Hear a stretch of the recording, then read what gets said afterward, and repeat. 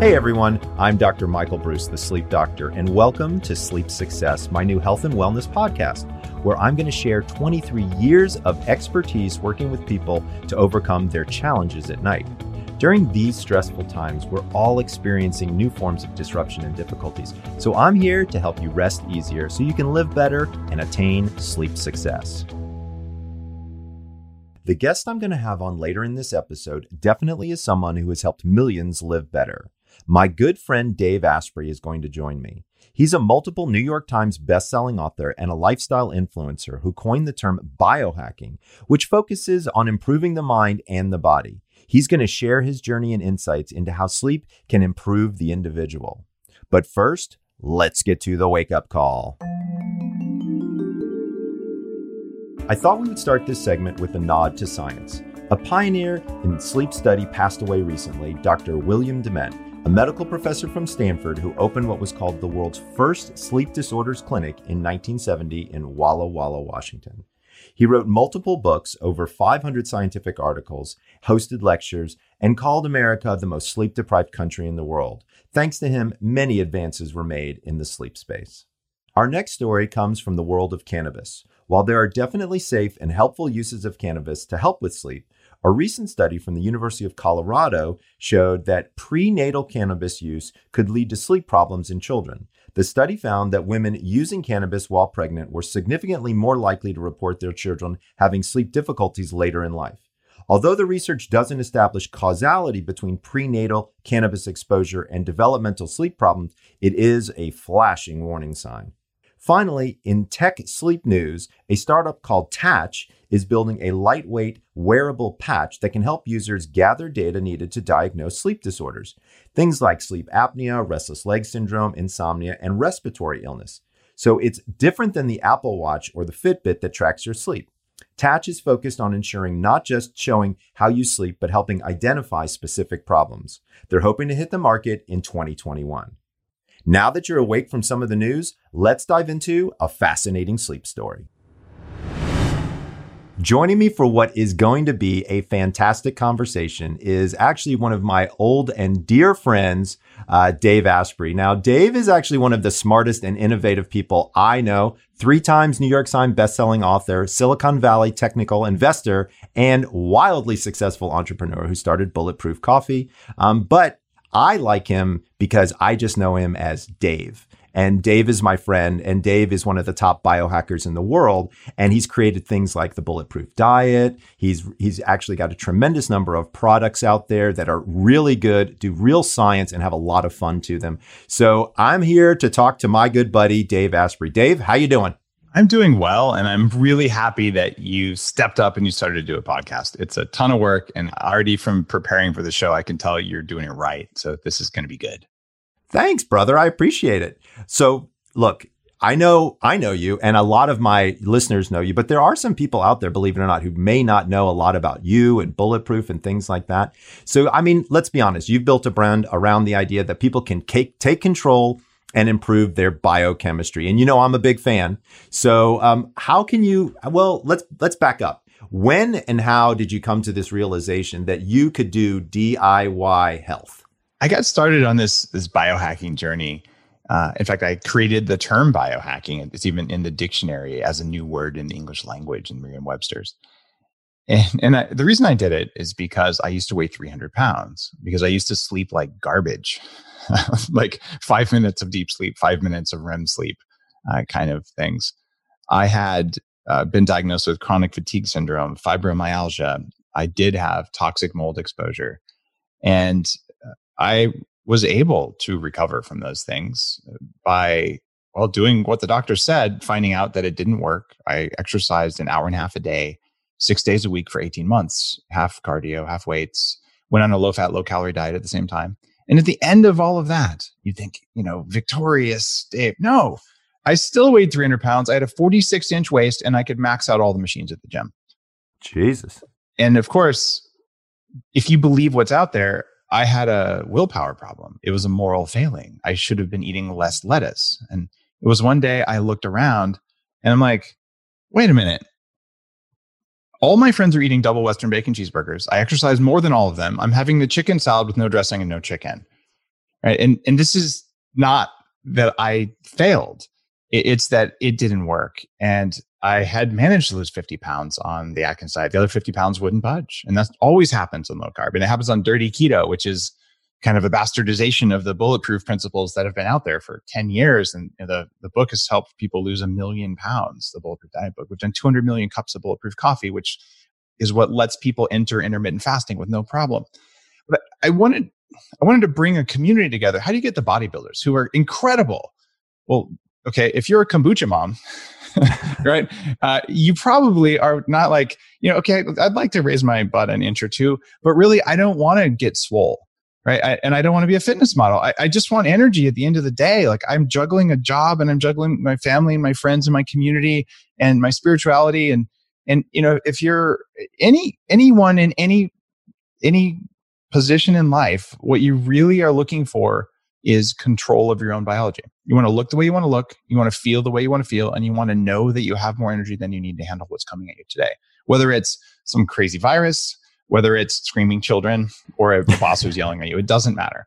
And that's what united bodybuilders and neuroscientists and Navy SEALs and some of the world's top meditation masters who've all come on my show. I've had 700 plus interviews with people who have cracked the code of being a better human.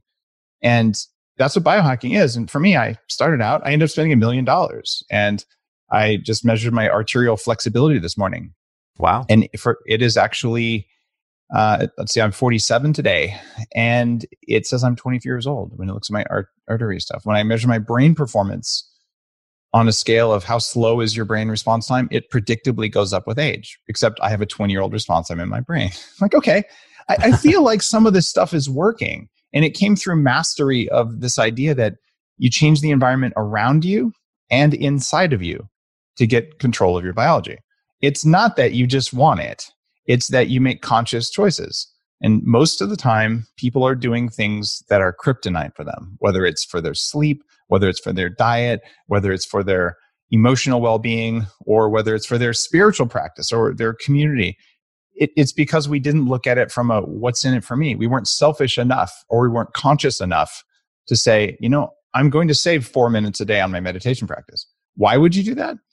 Well, 4 minutes a day, if you add it up over the course of a year, that's actually 24 full hours, which is equal to 3 workdays. So you save 4 minutes a day on anything, or get 4 minutes less sleep, but you got such better sleep, you're okay. You get that back as time for you. And so for me, it's been a very rigorous practice. And I've got 3,000 blog posts and 700 episodes and multiple books, almost a 2-year degree's worth of content that I've put out there, because I had to learn it for myself. But now I'm 10.1% body fat. I'm never hungry. I exercise less probably than most people on here. I exercise very consciously when I do it. And you know what? I feel like I've got this now, and I'm sharing it. That's the path. All right. So, I got to ask the question. You've dialed in, it sounds like, exercise, nutrition. I know you've started to dial in your sleep as well. For folks out there who may not have $1 million to spend, tell us a little bit about what you've learned about sleep. And then what are some of the things that you think people can start to do today that could be active and helpful for their sleep? Some of the original posts on the internet about how to hack your sleep that have been, copied and echoed throughout and sort of changed the conversation about it were from like 2011, 2012, when I first started blogging. Because when I first came out, I was like, guys, I'm going to run an experiment, and I am going to eat 4,500 calories a day of my new diet, this bulletproof diet thing. That's a lot. And I'm going to cut my sleep to 5 hours a night or less on purpose. I will never sleep more than 5 hours a night. And I'm going to stop exercising. Now, the reason I was doing this was I wanted to do it just for 30 days. And I was going to say, well, I only gained 3 pounds. But according to all the math, this calories in, calories out garbage, which is just not how our bodies work. Right. Then I should have gained 20 pounds. And I could say, how is this possible? What happened? Well, what actually happened is at the end of that, I had gotten leaner. I was feeling really good. And I said, all right, I'm just going to keep doing this. And I did it for longer. And by the way, it's a bad idea to eat more calories than you need. And it's a bad idea to sleep 5 hours or less. And it's a bad idea to stop exercising. So I did start exercising again, and I did eventually modulate my sleep. But I started Bulletproof, which is now we've raised $70+ million in venture capital, and it's a very successful company. So I started that while working full time as a vice president at a publicly traded computer security company. So I'm a computer hacker and a biohacker at the same time. So my take on sleep was don't waste my time with sleep. And that's not healthy, to be perfectly honest. What it evolved to over the past 8 or 9 years was, how do I get more sleep in less time? Right. And that's a very different perspective. And of course, I have an Oura ring on right now. You probably have one as well, right? I do. Okay. I was CTO and co-founder of one of the wristband tracking companies called Basis. Intel bought that company for $100 million. And we were the first company to get heart rate off your wrist the way your Apple Watch does today. And so I got into sleep there. And I actually run a neuroscience institute that does 5-day intensive brain upgrades called 40 Years of Zen. So I have access to brain imaging, access to all this cool stuff that it's like I sometimes feel like I'm living in a science fiction movie. And what it comes down to is how much REM sleep and how much deep sleep could I get in the amount of time that I slept? Right. And the thing that inspired me the most, Michael, was a study where they collected data in the 80s. And it was from 1.2 million people. And it was very fine grained to see how much data. In fact, there was so much data, computers in the 80s couldn't crunch it.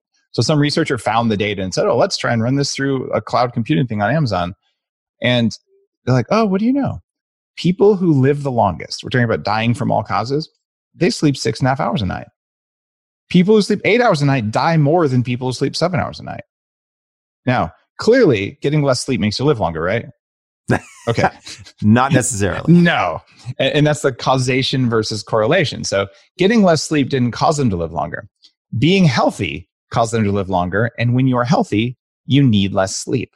So I started searching for the metabolic ways to improve my sleep. And everything you do as a human being, Michael, is ultimately powered by electrons, the same ones that power your phone. And your body's core job, when you break everything down, is the same as all animal-based life forms, or actually even all plant-based life forms. You convert air and food into electrons. And for us, we're using the oxygen part of the air. Plants use carbon dioxide, but it's the same thing. If you're really good at that and you have enough electrons, when you go to sleep, your body can do repair processes faster, right? Your brain activity is better. You can pump the fluid in and out of your brain that washes the toxins out of your brain at night. And people are like, what? Yeah, it's called the lymphatic system. We didn't know it existed until about, 6 years ago? Yeah, about that. And it's crazy because when your energy is high, not because you had coffee before bed, but because you actually have cells that work well because you're burning some fat and some carbs because your metabolism is fixed. So I was pre-diabetic. I had high risk of stroke and heart attack. I had the worst things you could have, arthritis when I was 14. If I can do this and I can get to the point where I wake up in 6.5 hours without an alarm clock, I'm like, yeah, 1.5 hours, 2 hours of deep sleep, 1.5 hours of REM. I'm pretty sure that you can pull that off too. But I did have to become militant about my sleep hygiene. And I take my supplements before I go to sleep. And I control my light exposure, which for me is terribly important. And I've just been sharing this. So for me, deep sleep is largely influenced by light. And REM sleep is largely influenced by whether you get to sleep in enough. And for me, I get my REM sleep because I take supplements. If I don't take supplements, my REM sleep is like half hour, 45 minutes. If I take the right supplements, I end up getting up to usually 1.5 hours to 2 hours of REM. And those are not supplements that I manufacture largely. Those are like mushroom extracts from Australia and things like that. So if you were talking with people, you know that light is a big deal. And you and I have talked, we've had multiple discussions about light, and you're mentioning how light is important. How do you control the light around you? What kind of tools do you use? Products do you use? Things like that people can know. Well, one of the things that is most impactful for me, and I only start companies to make stuff that I can't buy. So right. It's otherwise, hey, thank you for doing the work. I do that. My company called TrueDark makes glasses that are designed for sleep. I hold the patent on these. And there are 4 frequencies of light that control the timing system in your body. And when I wear these, I can measure changes in my brainwaves within 15 minutes where your beta drops. It's almost like noise canceling headphones for your eyes. Every single night, I wear these glasses for at least an hour and usually 2 hours before bed. And TrueDark makes a kind of light bulb called, funny enough, True Light. And these are light bulbs that are designed by the people who did the lighting on the space station. And as you go into the evening hours, your eyes look for three things. They're constantly looking. 5% of the cells in your eyes, you never even get to see the light that they pick up. They bypass the part of your brain that lets you see, and they go directly into the timing system. And they look at three things, and you got to control all three of these. One of them is the intensity of the light. How bright is the light? So even if you got red light, which generally is okay at night, if it's super bright, the brightness alone can tell your body, hey, in nature, there'd never be something. It's not like glowing algae or moonlight. Right. This is like a spotlight. Okay, something must be daytime. It's just trying to figure out if I can tell my organs and my skin and my little power plants, hey, could you like go to sleep or wake up? And it gets confused by this. So one is intensity. The other one that's really important is color of light. And so blocking blue light raises melatonin, and a lot of people have learned that. And that's a great way to get started, just block blue. What the TrueDark glasses do, though, is they block the other spectrums that are shown not to have a melatonin effect, but to have a timing effect on the body. Things like blue, green, even amber has an effect. And so does purple or violet. So we do that. And so now you got color and intensity. And the third thing is angle of light. And that last one, angle, only was discovered about 2 years ago by Sachin Panda at the Salk Institute. And that one's very interesting because think about it. Okay, you're walking around during the day and your eyes, which aren't very smart, they're independently trying to figure out what time of the day it is without your intelligence. If the sun's directly overhead, is it daytime, right? If it's sunset, it's coming at an angle. It's turned into the red and yellow and amber colors. So it's a symptom or a signal that says, go down. So the sunset glasses, the TrueDark ones, like the ones you've got, they're designed to cover all three of those things at the same time. And I have found transformative changes in my sleep from doing that. And there's dimmer switches in my house. I use the True Light bulbs now because as they dim, they naturally turn into sunset color spectrum, which is really, really cool. And so that's been my whole practice. My kids do it. Get this. My kids are 11 and 13. You know how many times they've woken up in the middle of the night and come into our room and say, I can't sleep? Hopefully zero. In 13 years. Maybe there's once or twice like my tummy hurts or something, but we know how to feed them. So that's rare. Yeah. But a lot of the stuff that you see, it's because you have a nightlight in your kids' room. It's because there's an LED light, because you have bad curtains. My kids' rooms are pitch black. They're not afraid of the dark because that's how you sleep, in a cave. And in the bathroom, there's a red light. Now it's one that we actually make with True Light. But it's a red nightlight because a dim red nightlight doesn't disrupt your sleep at all. So when a 5-year-old gets up and pees on their own and goes back to bed and you get to sleep, you just fixed your sleep hygiene. It's so cool. Yes. Right? And if they turn on the lights, of course they're not going to want to go to sleep. And of course they're going to come and they're going to wake you up. So our whole house is like calm at night. You thought it looks like a submarine. You got to. I love it. That's awesome. So our house is absolutely the same way. So now here's so we're talking about houses for just a second. And I know that historically you had a pretty significant situation with mold that had a very impactful effect on you and your sleep. And that's not something that we've talked about here on Sleep Success before. So I'd love for you to go and help us understand, number one, what kinds of molds are we looking for here that can be disruptive to our overall health? And then are there any specific to sleep? Toxic mold in your home or in schools or your workplace is a massive issue across the world, a massive issue. I did a documentary. It's called Moldy Movie, and it's free for viewing, moldymovie.com, and it'll take about an hour to watch. And I've got a dozen doctors, including brain doctors and neuroscientists, talking about this, and a dozen people who've been affected, including a husband and wife couple, where they're both medical doctors. And she was convinced, because she had a dozen symptoms, including destroyed sleep, that she must be crazy, because you can't have a dozen symptoms if doctors know that means you're a hypochondriac, right? But her temperature was too high, so she knew it was real. She biopsied all the organs in her body, which is a really painful process. And after 2 years of just hell, realized it was the mold in the house. And when they moved out, she got better. And her husband, who's also a doctor, is sitting there going, I never felt anything. But I know it was real because I could see it. And it's that different people do different things.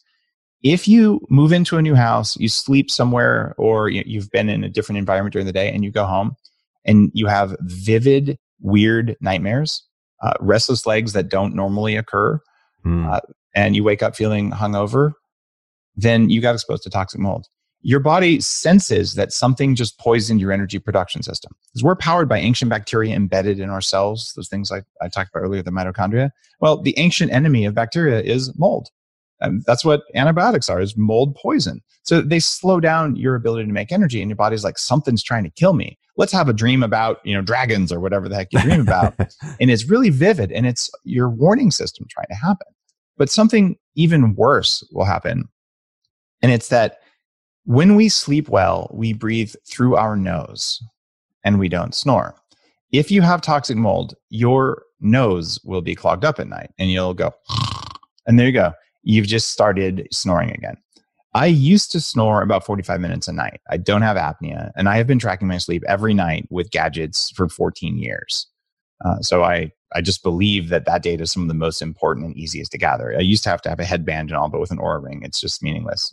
Oura rings are a lot more attractive for other bedroom relations than a headband. I'll just tell Indeed. you. Now, there's nothing like wires getting in your way. Right. And I look at what happens from that snoring. Well, it destroys oxygen in the brain. Your oxygen levels go down, and then your brain just doesn't have what it needs. So what I ended up doing was finding out that I had a jaw alignment problem and I had toxic mold. So you get rid of the mold in your house, and then you move the jaw forward with a splint, and all of a sudden your airways come up. And I measure with a microphone my snoring. I don't snore at all anymore. It's like 1 minute maybe. And that's unusual. How did you get rid of the toxic mold? Well, that's a big thing. And moldymovie.com covers some of that stuff. Oh, okay. But what I had to do was fix the house. So if you're in a moldy house and you're having sleep problems, well, there you go. The problem is it's expensive, but it's destroying people's lives. It's destroying their health. It's causing cancer. It's causing metabolic dysfunction. It's destroying sleep. And worst of all, it makes it feel impossible to get anything done. So you're just like, it's too much work. I couldn't move. But the reality is you could, if the house had burned down, you'd find a way. And having a house full of mold is a lot like a house that burned down. So what you do is you find out where it's coming from and how extensive it is. You repair that part of the house, or more to the point, you have someone wearing a hazmat suit do it. And I actually put on hazmat suits in this movie and showed people what's going on. In my house here on Vancouver Island, we bought it. And yes, we knew there was toxic mold because there always is. Right. So we had to take off 2 of the outside walls because they'd been stuccoed wrong, and we got rid of it all. And you control humidity. And the big thing is, okay, maybe you have something, but you're just not in a position to do that. I eventually said, look, it's ridiculous to have to tear your house down and rebuild it. And it's happened to me twice. In fact, I just bought a new home, and we were going to move in until we found out that it's full of mold. We couldn't see it. You don't see it, but you can sense it in the air with mold testing called an ERMI test. So what are we going to do? What's that test called? An ERMI? ERMI. ERMI test. Okay. Yeah. And there's a variety of ways to do it. And so I said about 5 years ago, I'm going to hack mold. I'm so tired of it making schools uninhabitable. Kids can't pay attention in a moldy place because the body's like, what is that? I know there's something getting me. And it's a major trigger of ADD, sleep disruption, nightmares, emotional anxiety, all that kind of stuff. So I made a company called HomeBiotic. And HomeBiotic is it's 9 different strains of bacteria from the soil that eat mold as a fuel source. So I now, every couple weeks, I mist one little $29 bottle, covers 1,500 square feet. It's meant to be, okay, I can't move. I want to at least make sure that the stuff can't grow in my home. So you mist it around anywhere there might be moisture. So under my sinks, around all the doors. And I live in a rainforest, and I'm sensitive to mold. I grew up in a basement that had water damage, and I can do it because I have air filters and because I use HomeBiotic everywhere. And that has been a really big game changer for me. And it has improved my sleep quality.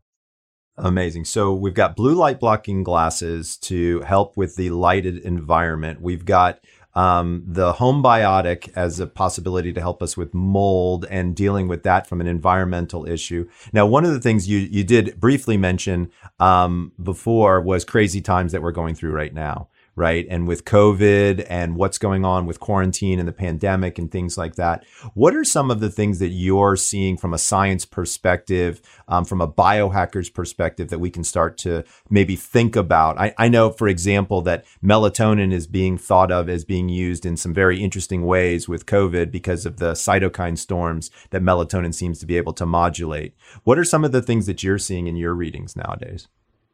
Well, we definitely know that COVID dreams are a real thing. Yes, they are.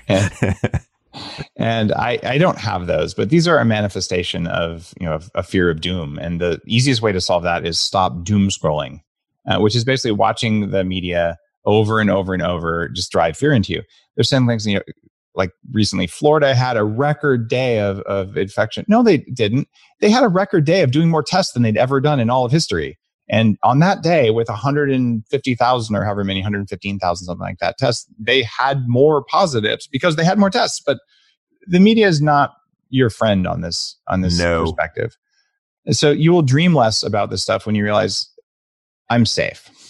Like if you just look at the overall percentages, unless you're in a high risk group, look, it's a serious thing. You don't want to get it and you don't want to give it to other people and all that kind of stuff, but you're still safe, right? You can drive without a seatbelt. And you'll probably be okay, right? So there's a lot of fear going around that is a part of it. But then you look at the cytokine storm. For 25 years, I've been involved in the anti-aging movement and biohacking before we had a name for functional medicine. The entire time, there's been a few cutting-edge doctors who really know how the human body works, who tell you, if you're getting a cold, colds are caused by viruses, and a third of them are caused by the coronavirus family, in case you guys, didn't know that reminder, right? So, or if you're just getting sick or you're dealing with lots of inflammation, or even if you have cancer, hey, take 30 milligrams, which is approximately 100 times the amount of melatonin that your body produces. You produce about 0.3 milligrams at night. Yep. And you take that and magically all this crazy inflammation just goes down. It's a massive anti-inflammatory antioxidant that nobody really knows about. Yeah, especially in the brain, the pineal gland. And so it's one of the many things. In fact, I did a whole podcast on Bulletproof Radio about something called IL-6. And there are 40 known plant compounds. This is the inflammatory cytokine that causes the cytokine storm. And so what that means is, if you wake up feeling puffy, if your muffin top is bigger in the morning than it was at night, you're probably eating something or breathing something that is causing you to have that problem. But even given all of that, what are you going to do about it? And you can shut off the inflammatory cytokines using plant compounds. Andrographis is the most powerful one that's documented specifically for the one inflammatory cytokine that's most important if you were to get sick. And from my perspective, I formulated a specific stack of anti-inflammatory herbs for my own toxic mold exposure that turn off other inflammatory cytokines. Oh, and it's a Bulletproof product, and I'm the chairman and founder of Bulletproof, not running it as CEO. And still, though, the things that I formulate are there, and it's called Curcumin Max. So it's got turmeric in it, and there's no claim here that turmeric cures some virus. That's not what it's about. It's like, look, I wanted to lower my body's inflammatory response to anything, including the fact that I ate French fries, right? Including the fact that I had wine. By the way, all alcohol will destroy your sleep. One drink of alcohol before bed, just track it. It is incredibly obvious. You want to have a healthy glass of wine every night, do it after you're dead, because it is going to take something away. You do it once a week and then take a bunch of stuff to recover the next day. That's fine. But it is not a nightly thing unless you really don't care about your sleep. And so we just go like, okay, maybe it was alcohol that was inflammatory. Whatever it was, let's handle inflammation because it makes your brain inflamed. You get muffin top in the brain. A lack of sleep will cause brain muffin top, but brain muffin top will cause a lack of sleep. So let's hit that inflammation. And I'm telling you, if your butt and your love handles are bigger in the morning, your sleep quality was not as good as it should have been. If they're the same size when you wake up as they were when you went to bed, then your inflammation's under control. So most people listening, you got to wake up and kind of move around a little bit. Well, there you go. So I know that you've got kids because I've got kids and we've talked about our kids before. Kids are having a really tough time with sleep during the pandemic right now. And I don't know if you've noticed it. We've noticed it here at our house, even though my kids are 18 and 16, I'm still trying to maintain that schedule. And by the way, I love your idea of a media diet. I ask all my patients to do a media diet of 90 to 120 minutes before bed. Like, the last thing you need during arguably the most anxious time in our lives is to add more anxiety to the fire right before bed. But what are you doing with your kids and talking with them about sleep, or have you guys talked with other people about what are they doing with their kids and sleep during the pandemic? I've had a lot of conversations with Bulletproof followers, people who come to my pages on Instagram and YouTube channel and things like that. And it's really interesting. It depends so much on the age of the children. Yeah. And what kids really want to do is they really want to feel safe when they're younger. And so the bottom line is that line about seatbelts. Look, if you ride in a car without a seatbelt, you're dumb. Right. Okay. But you're probably not going to die. Okay. So is it safe to ride in a car without a seatbelt? Yes, it is safe. Is it as perfectly safe as it could be? No. And even a 4-year-old can grasp that idea. And you will go back and forth a few times, but you said it was safe because they haven't understood that safety is on a slider switch. And you can explain that. Okay, is the light on or is it off? Well, it's halfway on. There you go. Right. And once that lands in their little brains, you say, okay, so let's talk about this. Right. The odds of this virus, getting you or something like that. No. Pretty slim. They're exceptionally slim. That said, should you wash your hands? Yes. Why do we wash our hands? Why do we wear masks or other things like that? Well, if you're in an area where the virus exists, you do that because you care about your elders. Right. This is a time to teach your children at a young age to venerate old people. You know why? Because old people have all the knowledge. They've already done all the stupid crap that I'm going to do. Right. And I'm 47, right? Happy birthday, by the way. You what? Happy birthday, by the way. Today's not my birthday, but it's whatever. I was just figuring out the other day, how old am I? Because you sort of forget at a certain point. But I regularly interview people who are in their 70s and 80s on my show. You know what? They have 30 years more experience than I do. And they're the ones who are lighting the way for me. And so I teach my kids the same thing. Do you want that knowledge and that care and that incredible wisdom from our elders? Of course you do. And that's why you wear your mask, to help other people. You want to make a kid feel good? Nice job helping, little Johnny. And then they feel good. And then it was an act of service instead of an act of reactive fear. Yeah. And my kids, we actually kind of, my daughter made a mask. She's 13. She knitted it, and then she put a huge beard on it with little purple. That's right? Awesome.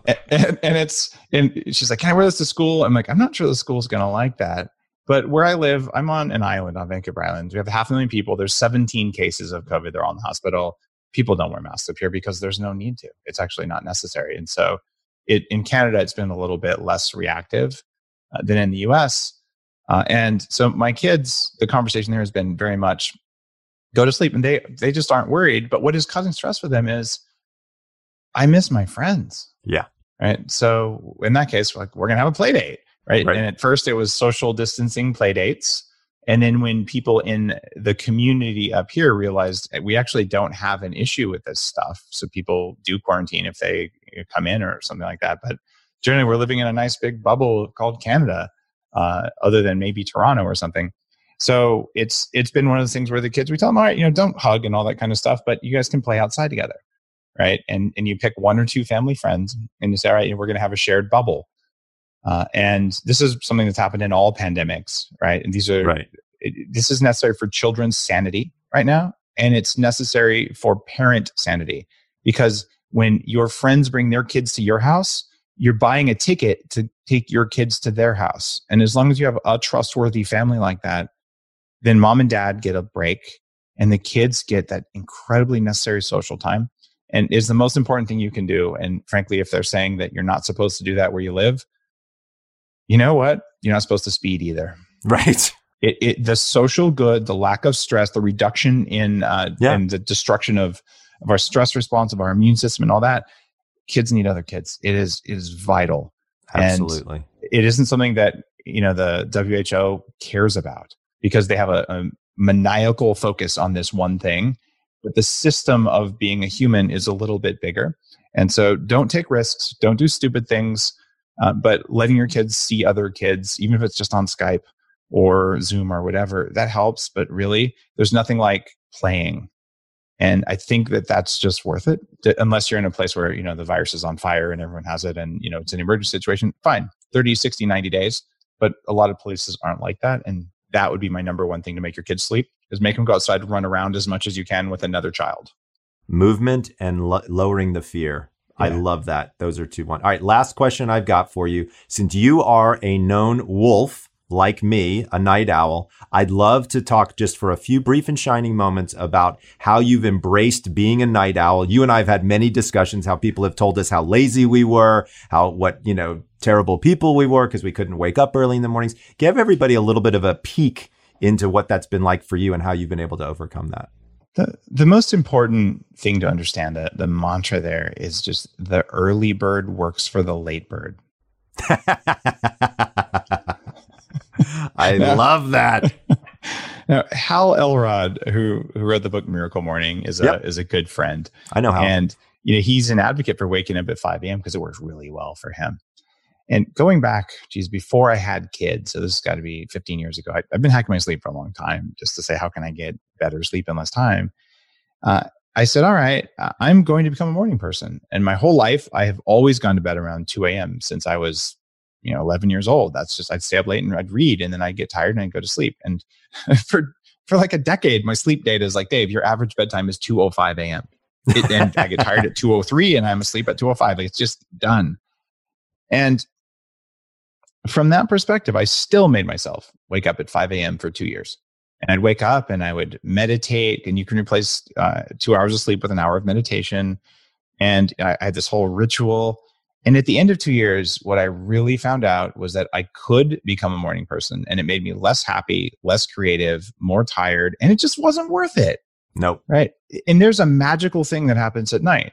I was up until 4 last night, and the night before, and the night before, and the night before. I'm at the late stages of writing my next book, and all my creative juices happen when the moon is up. Yep. It's okay. It's reasonable. It's how it's supposed to be for some people. And your book was really cool, The Power of When, because what I found out is that it validated what I already knew about myself. And the idea that 15% of people were supposed to be the night watch, and we're just wired that way back from cave times. Yep. Like, it's so relaxing. And that said, I was able to absolutely change my sleep schedule. And I haven't even shared this with you, Michael. Oh.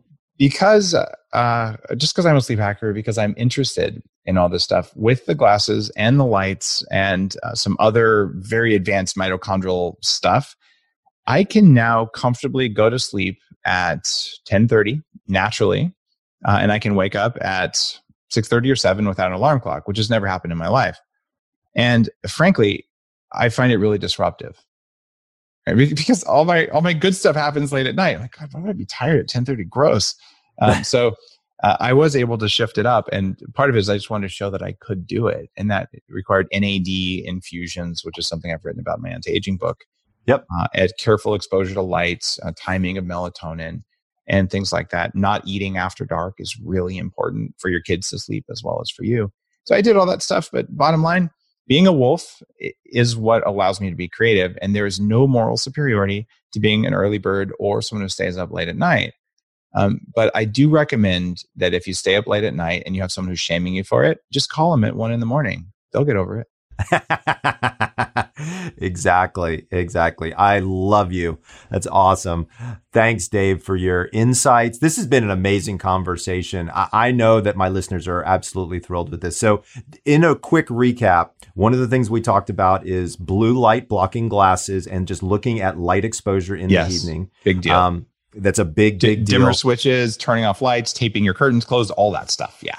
Right. We talked about mold. as another massive factor that nobody is talking about for sleep. You not only did a documentary, which, by the way, I highly, highly recommend people check it out. It's free, for God's sakes. Like, this is moldymovie.com. Yep, absolutely. Check it out. And we'll put that in the show notes too, as well, so that people will know about it for sure. And then the whole idea of embracing your chronotype is really such an important factor. And then we ended up getting the added bonus of, what do you do about kids? And what do you think about kids and sleep? Like, how does that work in a biohacker's world? And the truth of the matter is you didn't talk about it from a biohacker's world. You talk about it as a parent. And that's the truth of the matter is you're a parent and you take that job very seriously, as do I. And what's great about having this time in our lives is we get to spend time with our children because of the quarantine, and we get to really see them grow and mature and do all these amazing, wonderful things. I thought that your answer of settling the fear was the most important answer I've ever heard when it comes to kids and sleep in quarantine. So thanks. Oh, thank you, Michael.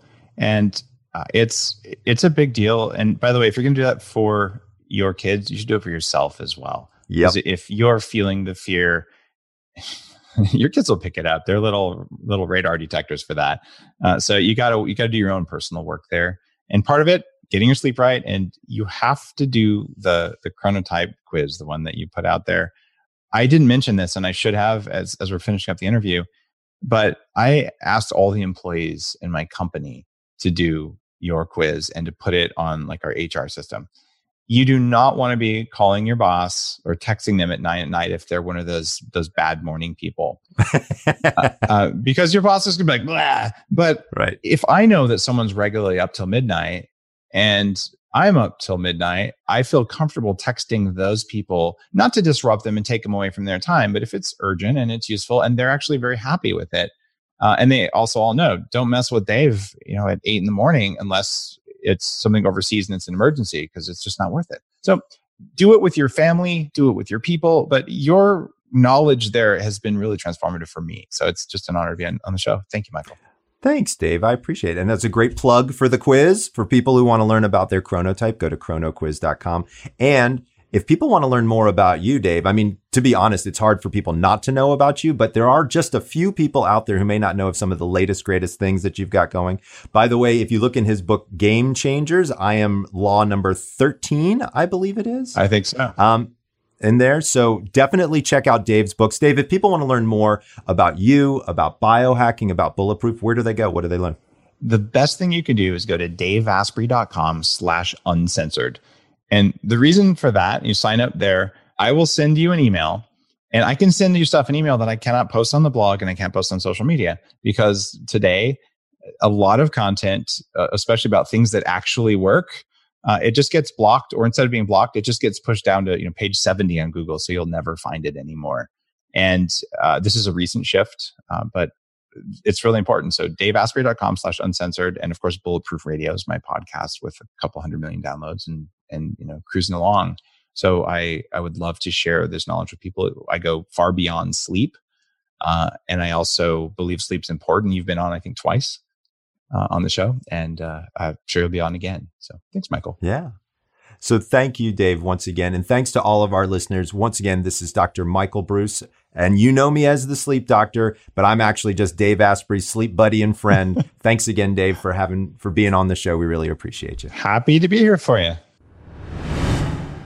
I always love it when Dave drops some knowledge bombs on me. It's pretty amazing the detail that he goes into and the understanding that he has within the biohacking universe. First of all, I thought it was incredible that he taught us so much about light and how light has effects on sleep, and his True Dark glasses, which, as I said before, I use those on airplanes as well. The thing I felt really shine through for me was learning more about mold and how does mold have an effect on our sleep, and what can we actually do about that. That I found truly fascinating. And of course, his big thing for me is chronotypes. He's a chronotype like me. He's a night owl, or what we call a wolf. And he's one of the only people who's actually chronotyped his entire company. in terms of learning and being able to adjust to be able to have those relationships in a better way. So what can we learn from Dave Asprey? Well, number one, we need to make sure that our home isn't preventing us from sleeping. Number two, we need to make sure that light is not preventing us from sleeping. And number three is we should definitely be going to bed at our chronotypical bedtime. Thanks, Dave. That was pretty amazing interview and definitely some knowledge bombs our way. Now, on to the mailbag. Remember, any questions you have, just email me at drbreus@thesleepdoctor.com. That's drbreus@thesleepdoctor.com. I'm looking for smart and interesting inquiries, so please send me your questions. Today, we've got Lori from Bloomfield, Michigan. And Lori asks, do you have any recommendations for sleep apps? I see a ton of them out there, and I don't know how to record my sleep. You know something, Lori? One of the things that we know is that you don't have to get too fancy when you're out there looking at sleep apps and sleep trackers. To be fair, if all you did was write down what time you went to bed, how long you think it took you to fall asleep, number of awakenings, and the time you woke up, you'd probably have plenty of data to work with. When I work with my patients, I do have a tendency to use trackers. I like to use the electronic ones that they can wear.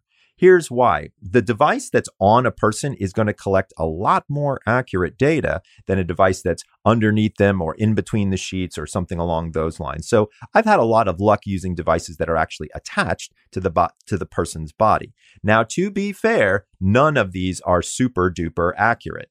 All of them are going to have some fallacy here in terms of what their accuracy level is. So what do?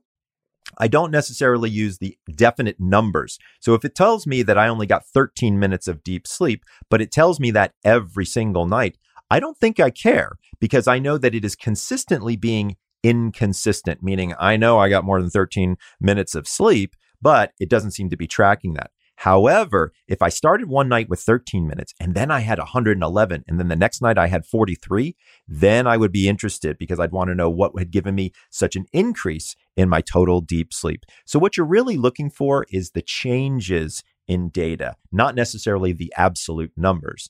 Last thing I want to remind people when it comes to tracking is that there's actually people who get a little too involved with tracking and can end up with something called orthosomnia. This is where people become obsessed with their tracking numbers and they look at them every morning and actually they look at them throughout the night. If you think you might be one of those people, I suggest the paper and pencil measure early in the mornings. Our next question is from Grace from Dallas, Texas. And Grace writes to me and she says, I know that I need a morning routine. Dr. Bruce, do you have any go-tos for a morning routine that you think will help me? Absolutely, Grace. We can help you out down there in Dallas, Texas. That's not a problem. So when I wake up in the mornings, there's 3 things that I ask all of my patients to do. The first thing I ask you to do is to breathe. Go ahead and sit up, swing your legs over to the side of the bed, but don't get up yet, and take 5 deep breaths in. Hold them for 5 seconds and then breathe out. Do this for 5 full cycles so you can really get oxygenated. Next, go ahead and stand up, relax, make sure that you're balanced, and grab a bottle of water. Now you should hopefully you'll have something that you can reuse, but you want room temperature water. Remember, sleep in and of itself is a dehydrative event. Most people don't know that you lose almost a full liter of water every single night just from the humidity in your breath. So you are pretty thirsty. And let me tell you something, coffee is not the answer. Drink a full bottle, maybe 16 to 20 ounces of water to rehydrate yourself. Next, walk over to the window, or if you can, walk outside and do this entire routine outside in the fresh air and get 15 minutes of sunlight. Most people don't know this, but actually sunlight, when it hits the eyeball, there's special cells in your eye called melanopsin cells. These actually turn off the melatonin faucet in your brain. So if you got brain fog in the morning, and I know a lot of people out there do, this is a great way to eliminate brain fog just by getting a little sunlight. It stops melatonin production almost immediately, and it's a great way to start your day. And finally, Javier from Boise, Idaho asks, Dr. Bruce, what is the best position to sleep in? So it turns out that different positions do different things. If you're a back sleeper, I will tell you that that is the best because you can hang your weight across the skeletal frame in the easiest way and cause the least amount of problems. But to be fair, if you are sleeping on your back, there are some things that can happen, like an increased risk for sleep apnea. Remember, for people out there that don't remember what sleep apnea is, this is a respiratory situation where you stop breathing at night. It is extremely important to get that diagnosed and treated. What are the good things about sleeping on your back? Number one, reduced neck pain. You're giving your muscles more support and less likely to strain, especially your neck. Also, better digestion. As a general rule, it's good to avoid heavy meals before going to bed. But if you're a late night chronotype wolf like me, especially, you might find it harder to avoid these late night dinners. For those that eat later, have indigestion or heartburn, sleeping on your back is actually the best position. And then don't forget about your youthful appearance. So it turns out that if you're a side sleeper, you kind of smush your face and can cause wrinkles. So sleeping on your back turns out to be the least wrinkly out of them all. What about stomach sleepers? I am a stomach sleeper, and let me tell you something. It's terrible. It's not good for your lower back. But some of the pros are it actually turns out to be the best position for sleep apnea sufferers, and it also can help with heartburn. Unfortunately, once again, you definitely get muscle, neck pain, and back pain, more wrinkles, and believe it or not, more restless sleep when sleeping on your stomach. Turns out that 63% of people are side sleepers, at least according to WebMD, and there's a lot of things that can be good. Number one, turns out it's good for your heart compared with other sleep positions. The side sleep position is the best for your heart because it promotes blood flow and circulation. I especially recommend the side sleep position for anyone with high blood pressure or circulatory disorders. You'll snore less, which is certainly good for your bed partner, and you'll find that you've got less back pain. One more thing I want to mention when it comes to how you sleep is your pillow is crucial. You really got to have a great pillow. And so my next question, actually, that was my last question. Come back next week for my podcast and learn how to pick the greatest pillow ever. Thanks so much for listening to the show. If you know anyone you think might have a fascinating sleep story and make for a tremendous guest, please send me an email at drbruce@thesleepdoctor.com. That's DRBREUS@thesleepdoctor.com. If you want more information, feel free to visit my website, thesleepdoctor.com. Sleep Success is a Mant Bros production and executive produced by Michael Mant. I hope you learned something new to help you live better. Until next time, sweet dreams.